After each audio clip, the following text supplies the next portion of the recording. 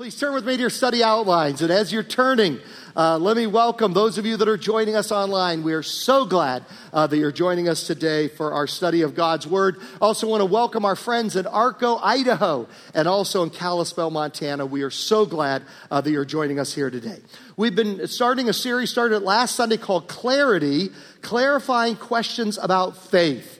And we've been talking about this whole leap of faith, that everything takes a leap of faith. Everybody lives by faith. It's just, what are you going to put your faith in? And so we talked last Sunday about it takes a leap of faith to believe that there's a God, but it also takes a bigger leap of faith, I would say, more faith to take a leap to say, I believe everything that we see around us just happened by random chance. So everybody lives by faith. It's just what leap of faith you choose to make. We talked about a couple weeks ago with 10 reasons why we believe the New Testament writers were telling the truth. And it takes a leap of faith to believe that Jesus was the Son of God. But it also takes a leap of faith to deny all the evidence and to say he was not the Son of God. And today we're going to talk about the leap of faith that is the Bible reliable. It takes a leap of faith to believe that the Bible is God's Word. But it also takes, I believe, a way bigger leap of faith to ignore all the evidence that it is God's Word and to take the leap of faith that it is not. Is the Bible reliable? Is there more evidence for making the leap of faith that it is reliable or that it is not reliable? By the way, before I go on, I just want to demonstrate, Sandra Jones is demonstrating the proper way to dress for church. Sandra, would you stand up? This is the way you should be tested. There she is. All right. Just want you to know, just properly attired for church. Let me tell you how I became a Bible major. And this is not to speak against any other major. Ryan Burrows, who was our drummer at the 8:30 service, is a philosophy major at my alma mater, Wheaton. My daughter, Leah, was an English literature major at Biola. So nothing against other majors. But when I came to Wheaton, the first thing I decided, I'm going to be a philosophy major. It sounded cool. I knew I wouldn't have a job when I got out of college, but at any rate, it would be fun to talk about philosophy for 4 years. And so I was a philosophy major. My first class was with Dr. Arthur Holmes. He's one of the greatest Christian philosophers in all of American history, and I took a class from him on Plato's Republic. And when it was all done, I realized I liked Plato's Republic, but I did not love Plato's Republic. So I said, let's change majors. Let's try being a literature major. I love great works of literature. So I became a literature major. My first class, my sophomore year, as a literature major, was with Dr. Joseph McClatchy. And one of the great minds in American literature and in American history, just an unbelievable teacher, unbelievable scholar. But halfway through the class, we're sitting in class one day, and there's a small class, between 20 and 30 people in the classroom. He's sitting at his desk reading from Beowulf. Now, Beowulf is the oldest English poem from about over 1,000 years ago. It's the first English poem that we have. And he's reading it, and as he's reading it, he's overcome with emotion. And he begins to weep over the text of Beowulf, begins to cry in class. And he can't go on anymore. He raises his hand and goes, I'm sorry, I just can't go on. This is too moving. Class dismissed. So we all looked at each other and kind of snuck out of class. And then we got to the door. We ran as fast as we could get, And I realized that even though I liked Beowulf, it would never move me to tears. And so I became a Bible major. And so this is the book that will bring me to tears. This is the book that I love. And this is the book that has changed my life. How many of you have been changed by this book? Let me see your hands. It's a book that can guide us in every area of life as well. A legalistic seminary student wanted to have a scriptural basis for everything that he did. So he felt he was on solid ground if he could quote a Bible verse to okay his actions. He did all right until he began to fall in love with a beautiful co-ed. He wanted to kiss her, but he just couldn't find a verse to okay it. So true to his conscience, he'd walk her to the dorm each night, look at her longingly, and quickly say goodnight. This went on for weeks. And all the time he was searching the Bible, trying to find just one verse to okay kissing her goodnight. But he couldn't find one until finally he came across that passage in Romans that says, greet each other with a holy kiss. He thought, at last I have scriptural authority for kissing her goodnight. But to be sure, he went to a professor to check it out. After talking with the prof, he realized the verse dealt more with a church setting than a dating situation. So once again, he didn't have a passage of scripture to okay kissing his girl goodnight. That evening, he walked her to the dorm and once again started to bid her good night. But as he did, she grabbed him, pulled him toward her, and planted a big kiss right on his lips. At the end of the kiss, the seminary student gasps for air, stammering, "Bible verse, Bible verse." The girl grabbed him a second time, and just before kissing him again said, "Do unto others as you would have them do unto you." So the Bible has something for every life situation. Now, there are hundreds of reasons why we believe the Bible to be reliable. Today, I'm just going to give you 5. First of all, reason demands it. Now, I've given these numbers to you before, but I never demonstrated how unique the Bible is with regard to those numbers. We tend to take it for granted.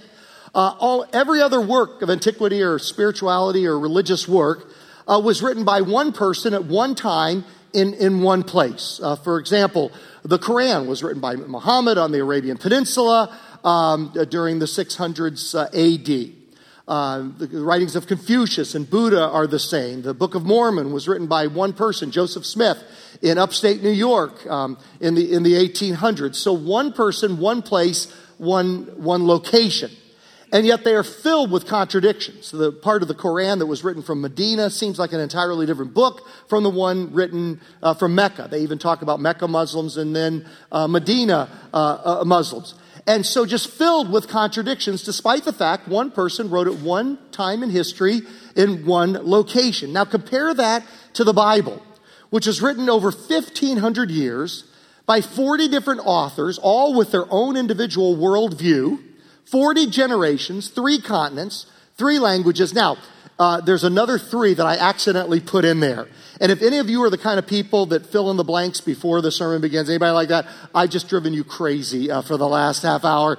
There's an extra 3 in there, but I'm very happy I accidentally did that. Cross out the 3 and put a 16 because I just discovered a new one just yesterday. 16 different countries. It was written from 16 different countries on 3 continents, 3 languages, and yet it has one story, one theme, one solution, and plan of redemption for humanity. Now, how can this be? How can you explain that? Don Stewart writes, how can this be explained? By the fact that there is only one author behind all the books of the Bible, God himself. The unity of the Bible is only one unique feature that separates it from all the other books that have ever been written. Bernard Ram, I don't have that in your study outline, but let me just share this one with you. 1,000 times over, the death knell of the Bible has been sounded. The funeral procession formed, the inscription cut on the tombstone, and the committal read. But somehow the corpse never stays put. No other book has been so chopped, knifed, sifted, scrutinized, and vilified. What book on philosophy or religion or psychology of classical or modern times has been subject to such a mass attack as the Bible, with such venom and skepticism, with such thoroughness and erudition upon every chapter, line, and tenet? The Bible is the best-selling book of all time. Every year since the invention of the printing press by Gutenberg back in the 1500s. About 4 billion Bibles have now been published in over 1,200 languages that cover 90% of the world's population. There is nothing like it. Werner Keller was a skeptic of Christianity, and he began to investigate in order to write a book attacking the Christian faith. But as he investigated the evidence, he eventually became a follower of Christ, and he wrote the book, The Bible is History. He writes, in view of the overwhelming mass of authentic and well-attested evidence now available, as I thought of the skeptical criticism which from the 18th century onward would fain have demolished the Bible altogether, there kept hammering in my brain this one sentence, the Bible is right after all. So first of all, reason demands it. And by the way, I just want to give you a warning. If you feel like you're drinking out a fire hose this morning, that is fully my intention. I want us to feel like we're drinking out a fire hose, because I want to tell you, for every example I use, there are 1,000, maybe 10,000 examples that I could have used. This is the tip of the iceberg, the tip of the iceberg. This is an ice cube on the top of the tip of the iceberg.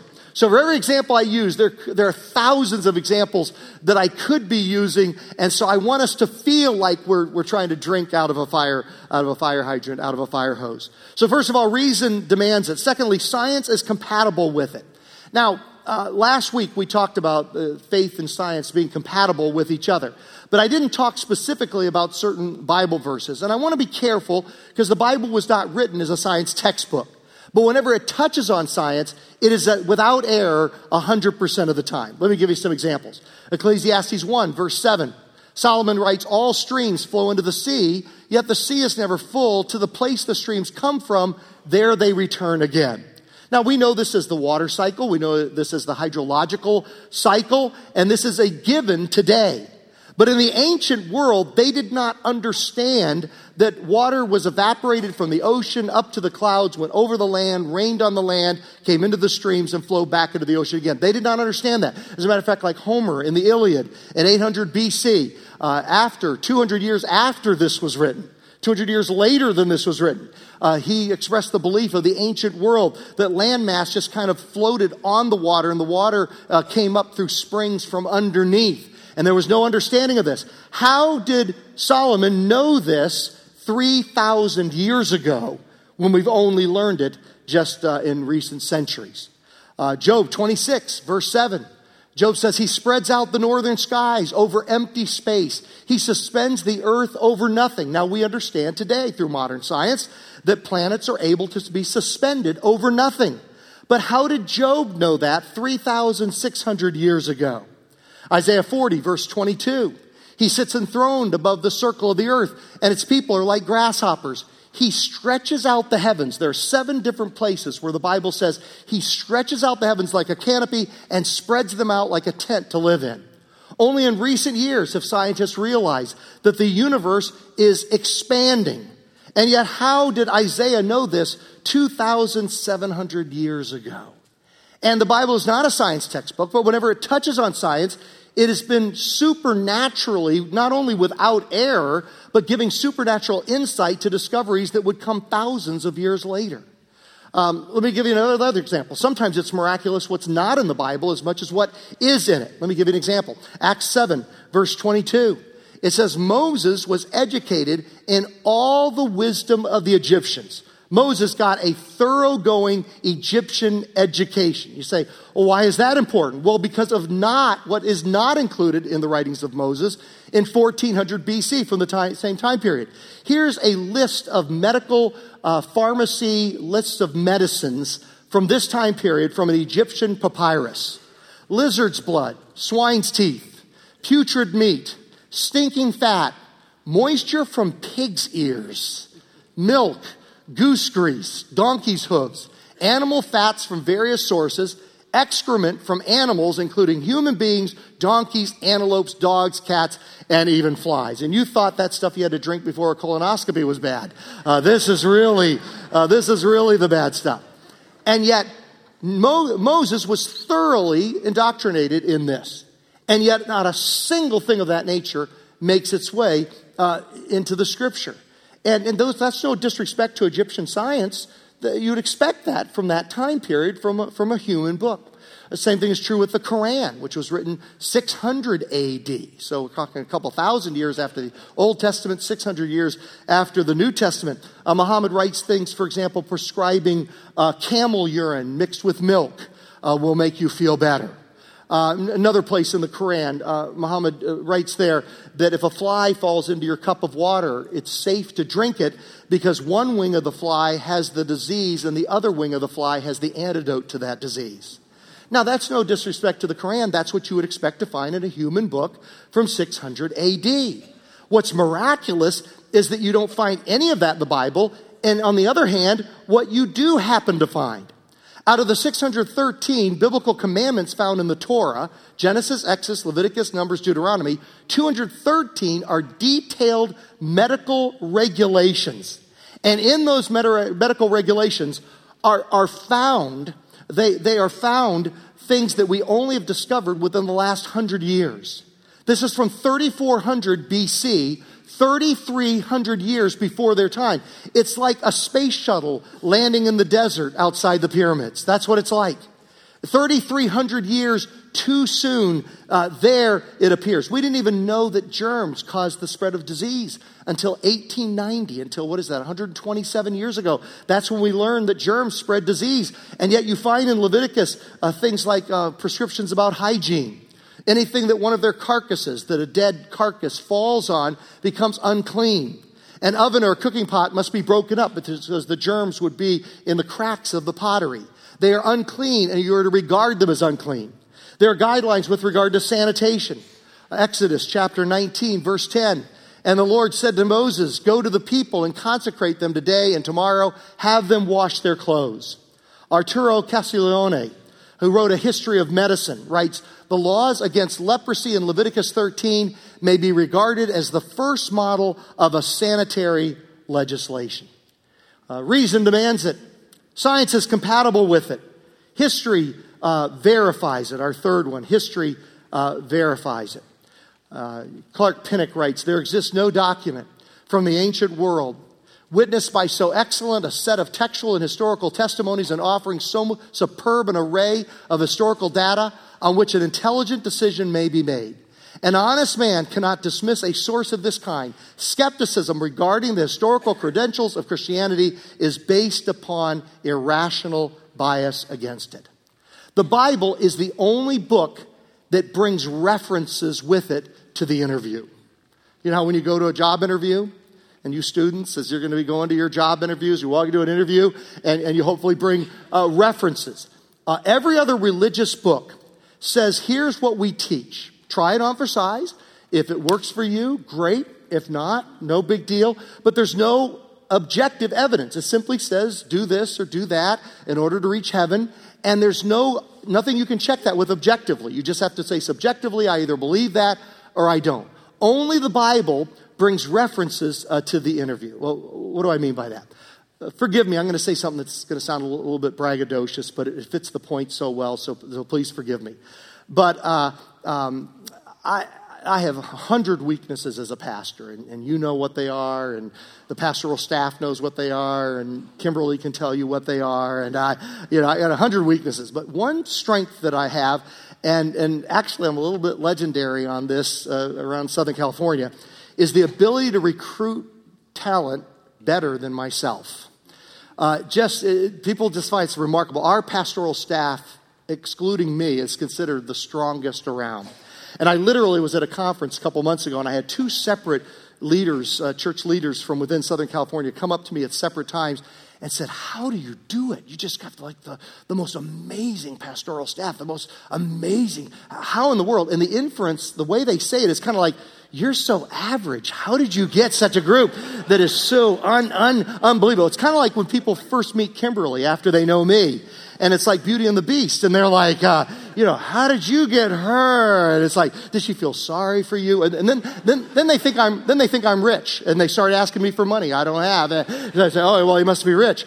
Well, it's the same thing with this. And let me tell you my secret for hiring. We've made some mistakes through the years, but overall, just this unbelievable track record that's gotten noticed in Southern California. Just the pastoral staff is very, very, very strong. And here's the secret to this. I don't pay that much attention to an interview because people can wow you in an interview, or they can not wow you but still be very, very strong. Don't pay that much attention to the references they've listed for you. Because, for example, when I came to our church with Peter Torrey, I see him sitting back here, I put my references down, my mother, my best friend, my second grade teacher who really liked me a lot. And so, you don't put the listed ones. What you do is you search for unsolicited references. And the thing is, there's 6 degrees of separation. You're only 6 people away from knowing everybody in the world. I think among Christ followers in the United States and Southern California, it's 3 degrees of separation. You can always find somebody who knows somebody who knows somebody. And I would just go behind the scenes and dig around to find somebody who says, oh yes, I have worked with that pastor, I have worked with that person, I've served under them or with them, and they are absolutely amazing. Now, that's exactly what the Bible does. It comes with references. In 10,000 different ways, it says, test me with regard to history. Test me with regard to archaeology. Test me with science. Test me with fulfilled prophecy. And if you find me to be true in the areas where you can objectively test me, now trust me when it says how to go to heaven and what kind of life you're supposed to live on the way to heaven. The Bible is absolutely just a miracle book. And we don't realize how unique it is. There's more history in one chapter of Genesis than there is in the entire Quran. There's no history in the writings of Buddha or Hinduism or Confucius. No history at all. And the history that you do find has been contradicted time and time again. Let me give you an example. Just one verse of the Bible. One verse. Luke 3, verse 1. 15 different ways to test it by other historical texts to see if it's telling the truth. In the 15th year, there's one. Of the reign of Tiberius Caesar, there's 2. When Pontius Pilate, number 3, was governor, number 4, of Judea, number 5. Herod, number 6. Tetrarch, number 7. Of Galilee, number 8. His brother Philip, number 9. Tetrarch, 10. Of Iturea, 11. And Trachonitis, 12. And Lysanias, 13. Tetrarch, 14. Of Abilene, 15. 15 ways in just one verse to tell, is it telling the truth? And it's as if God was saying, test me, test me, test me, test me, test me. Sometimes, have you ever thought to yourself, why doesn't God make it more clear? And he's in heaven saying, how much clearer can I make it? We're like, why doesn't he just give us evidence? Why doesn't he just show up and say, here I am? He has. He's like, how much more evidence do you need? G.B. Hardy writes, when you consider the great writings of the Egyptians, the Babylonians, the Greeks, and the Romans, how they are saturated with mythology, superstition, and fantasy, replete with scientific blunders. Surely it is impossible the Bible could escape without error. Still, it stands without a single proved error after 34 centuries of scholarship. And another thing that we talked about a few weeks ago with the 10 different ways we know the New Testament writers were telling the truth is the historical principle, the principle of historians called the principle of embarrassment. That if you include embarrassing details about something, that's normally the truth because nobody else does. Let me give you an example. Sennacherib, king of Assyria. And we know from other historical sources, we also know from 3 places in the Bible, Isaiah, 2 Kings, and 2 Chronicles, that he had a humiliating defeat while putting Jerusalem under siege. God wiped out 185,000 of his soldiers. He goes back to his capital with his tail between his legs, and there he's assassinated for his failure. And yet when he writes about this, and it actually confirms the biblical account, he says, I went to this country and smashed them. I went to this country, destroyed them. Went to this country and put them into captivity. I won. And then he comes to Jerusalem. And he says, I came to Jerusalem and I shut Hezekiah up like a bird in the cage. Okay? He basically found one positive spin. He surrounded them and they were under siege. He doesn't mention he got wiped out after that and had to go home in defeat. And that's the way all the works of antiquity are, with one glaring exception, is the Bible.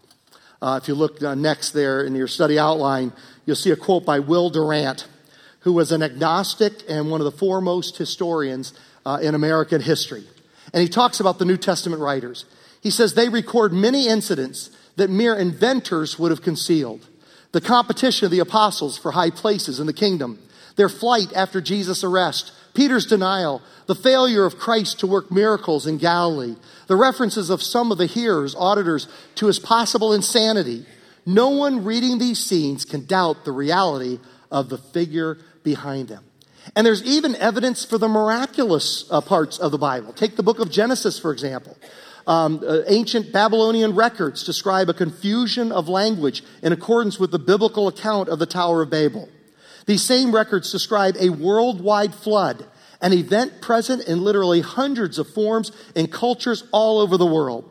The sites where Sodom and Gomorrah once sat have been found, displaying evidence, archaeological evidence of fiery and violent destruction. Even the plagues of Egypt and the resulting exodus have archaeological support. Speaking of archaeological support, let's watch this together. We live at a time where you keep hearing stuff like, oh, the Bible was changed in the Middle Ages by the monks, and that we don't know what it really says. And upon investigation, I have come to the conclusion that that's not true. The Dead Sea Scrolls, they were in jars for like 2,000 years in a desert someplace. And then in, what was it, 1947, 48, somebody discovers them and opens them up and says, oh, what's this?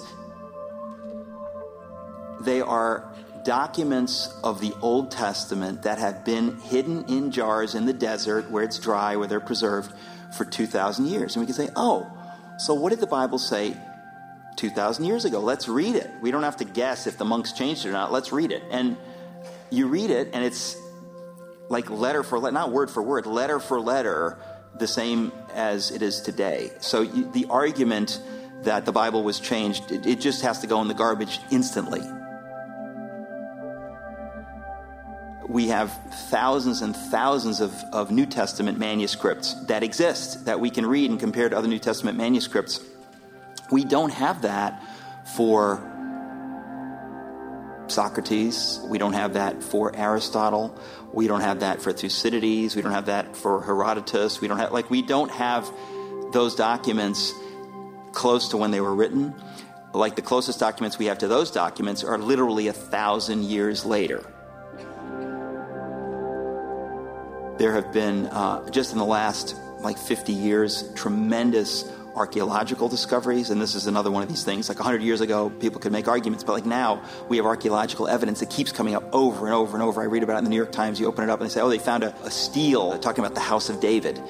They had no evidence that 3,000 years ago there actually was a king in Israel named David. Now they have archaeological evidence. This happens over and over and over again, that, suddenly we realize the Assyrians or the Hittites, they actually existed because we found something from, in cuneiform writing that proves it, whereas up until now we thought maybe it was just made up. Archaeological evidence is pretty compelling. It becomes an open and shut case. People can believe what they want, but when you start looking at that evidence, it's overwhelming. It does matter that it's real, that it's trustworthy, and you can investigate it. And I would say it's kind of fun to investigate it.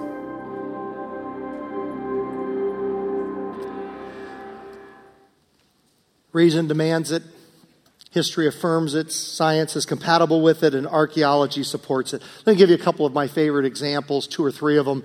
But for each one of these, there are thousands that we could be using. Take, for example, Moses. Skeptics of the Bible said he could never have written the first 5 books of Moses in 1400 BC because writing wasn't invented by then. And then archaeologists discovered what was called the Ebla tablets, clear-cut writing from 2300 BC. Moses not only could have written it, he had 1,000 years to spare. Joseph Free, who's an archaeologist, said, archaeology has confirmed countless passages which have been rejected by critics as unhistorical or contradictory to known facts. Here's another of my favorite examples. In Acts chapter 14, verse 6, it says that Paul and his companions moved from Iconium, a city in the Roman province of Pisidia, to the Lycaonian cities, in the province of Lycaonia, of Lystra and Derbe. And for years, critics of the Bible made fun of this because they said it's all one province, Pisidia. Until in 1911, archaeologists discovered a border marker that said on this side is the province of Pisidia and on this side is the province of Lycaonia. And you have this happen again and again. You can read these quotes on your own. Here's just one quote that I love that just kind of summarizes all of them, and it's not in your study outline. Every time the archaeologist's shovel goes into the ground, a skeptic's theory is buried. Here's one that Eric Metaxas mentioned, the Hittites. For years, skeptics of the Bible talked about the Hittites. They made fun of the Bible because they said there is no evidence of the Hittites. And then they discovered not only evidence for a Hittite town or a Hittite civilization, there was a Hittite empire that was all across that part of the Middle East. And this happens time and time again. And then finally, prophecy proves it. The fulfilled prophecy in the Bible is just absolutely staggering. The Bible contains 1,817 individual predictions concerning 737 separate subjects. Some of the more remarkable is it predicts Israel's rebirth as a nation thousands of years in advance to the very day that it happened, May 15th, 1948. The existence of Israel alone, to me, is enough to prove the truthfulness of the Bible. Ezekiel talks about the destruction of the city of Tyre in 600 BC. Alexander the Great came in 332 BC and fulfilled every last detail of that prophecy. Daniel predicted 4 great successive world kingdoms, Babylon, Persia, Greece, and Rome. And he was so specific in his prophecy that skeptics of the Bible said, this can't be prophecy, it has to be history. There's no way Daniel wrote this before the events. He had to have written them after the events. But then with the discovery of the Dead Sea Scrolls, they discovered concrete evidence that Daniel did indeed write his prophecies before the event, not history after the event. The Bible predicted the arrival of the Messiah on Palm Sunday and his death 5 days later, and it predicted it hundreds of years in advance to the very day that it happened. The Bible not only predicted the entry of the Messiah into Jerusalem on Palm Sunday to the very day, but his execution 173,885 days in advance. Now here's what's important about that. 34% of the Bible is prophecy. That means if a third of the Bible is prophecy, a third of it is history, and a third of it is teaching, that means for every word of teaching in the Bible, we have 2 references that you can demonstrate, is it true or is it not, objectively. So for every line the Bible gives us in the interview as to whether we should take the leap of faith that it's reliable or not, there are 2 concrete references, objectively speaking to it, from history, from prophecy, from archaeology, and from science. Isaiah 41, verses 21 through 23. God says, present your case, says the Lord. Set forth your argument, says Jacob's king. Tell us, you idols, what is going to happen. Tell us what the former things were, so that we may consider them and know their final outcome. Or declare to us the things to come. Tell us what the future holds, so we may know that you are God's little g. 4 chapters later, God says this, I am God, capital G, and there is no other. I am God, and there is none like me. I make known the end from the beginning, from ancient times what is still to come. I say, my purpose will stand, and I will do all that I please. Daniel 2, verse 28. But there is a God in heaven who reveals mysteries. He has shown King Nebuchadnezzar what will happen in the days to come. And then Jesus in Luke 24, verse 44, Jesus said to them, this is what I told you while I was still with you. Everything must be fulfilled that is written about me in the law of Moses, the prophets, and the Psalms. G.B. Hardy writes, only the supernatural mind can have prior knowledge to the natural mind. If then the Bible has foreknowledge, historical and scientific, beyond the permutation of chance, it truly then bears the fingerprints of God. Because we believe that this book has the fingerprints of God. When it says to us things like, this book of the law shall not depart out of thy mouth, but thou shalt meditate therein day and night, because then you'll make your way prosperous and then you'll have good success. We meditate on it. When it says things like, trust in the Lord with all your heart and lean not on your own understanding. In all your ways acknowledge him and he'll direct your path. We will trust. When it says, those that wait on the Lord shall renew their strength. They shall mount up with wings like eagles. They shall run and not be weary. They shall walk and not faint. We decide that we will wait on the Lord. When it says, fear thou not, for I am with thee, and be not dismayed, because I am thy God. I will strengthen thee, yea, I will help thee, yea, I will uphold thee with the right hand of my righteousness. We will not fear. And when Jesus says that the wise man or the wise woman that puts these words and hears my words and puts them into action is like a wise man or a wise woman who built their house on the rock. And when the hurricanes came, the rock held it and the house was not swept away. We build our lives on this rock. And when Jesus says, if anyone would come after me, let him deny himself, take up his cross, and follow me, when he says it, we follow. Because this book is reliable. You can base your life on it. You can trust it. You can build every decision you make on it, and it will not fail you. And God didn't say, take a leap of faith. He said, take a leap of faith off of the pedestal of 2/3 of the Bible that can be objectively confirmed. Test me, test me, test me, test me, test me. And if you find me to be true in the areas where you can test it, trust me in the areas where you'd have to take a leap of faith. And all God's family said, amen.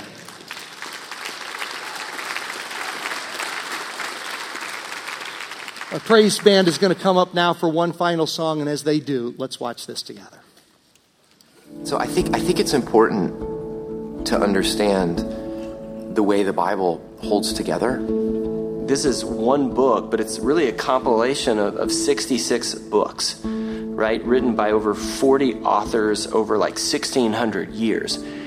And I think what puts the pieces of the Bible together for me is that really all of those 66 books are telling one story. And the fact that we have this one book that is written over such a long period of time by so many different people, and ultimately it all connects and points to Jesus, that's brought me a huge amount of comfort in it, because that's just it's impossible for you to make a book work like that.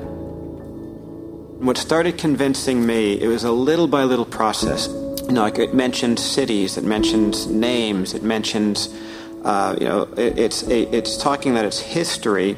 And so a big thing for me was to say, like, all right, is this mythical or are these places real? And so then I started looking into the historicity of the scriptures. Because you can go to other religious documents and they can't find that, as I was comparing a bunch. Then a big question was also, I assumed that it was so far from what was originally written, because how do we have today what was about thousands and thousands of years old? And I found there's a few scholars who they go and study how did the Bible get translated into the English version that I read today. And the more I studied this, and that's what I was kind of very overwhelmed with, because the more I studied it, a lot of my thoughts of why I didn't want to believe it was from God, I began finding there's plenty of evidence to believe that it is trustworthy. Most amazingly, the people of Israel end up in exile in Babylon. And you would think that would be the end of Israel, because every other people that was conquered by Babylon just sort of, they were conquered, they were assimilated.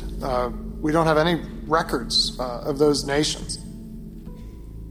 And yet, at the moment when this empire has taken over the people of Israel, these prophets arise and they say, God has not forgotten you, God has not forgotten his people.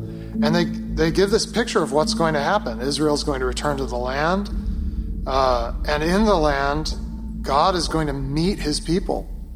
And then Jesus of Nazareth appears, and his cousin, John the Baptist, says, those prophecies from hundreds of years ago are being fulfilled now in this person. And the idea that this all connects, that the prophecies of Jeremiah and Ezekiel in the 500s, 600s before the Common Era connect to what happens in Galilee in 0 of the Common Era, and that connects to what happens in the church 50 and 100 years later.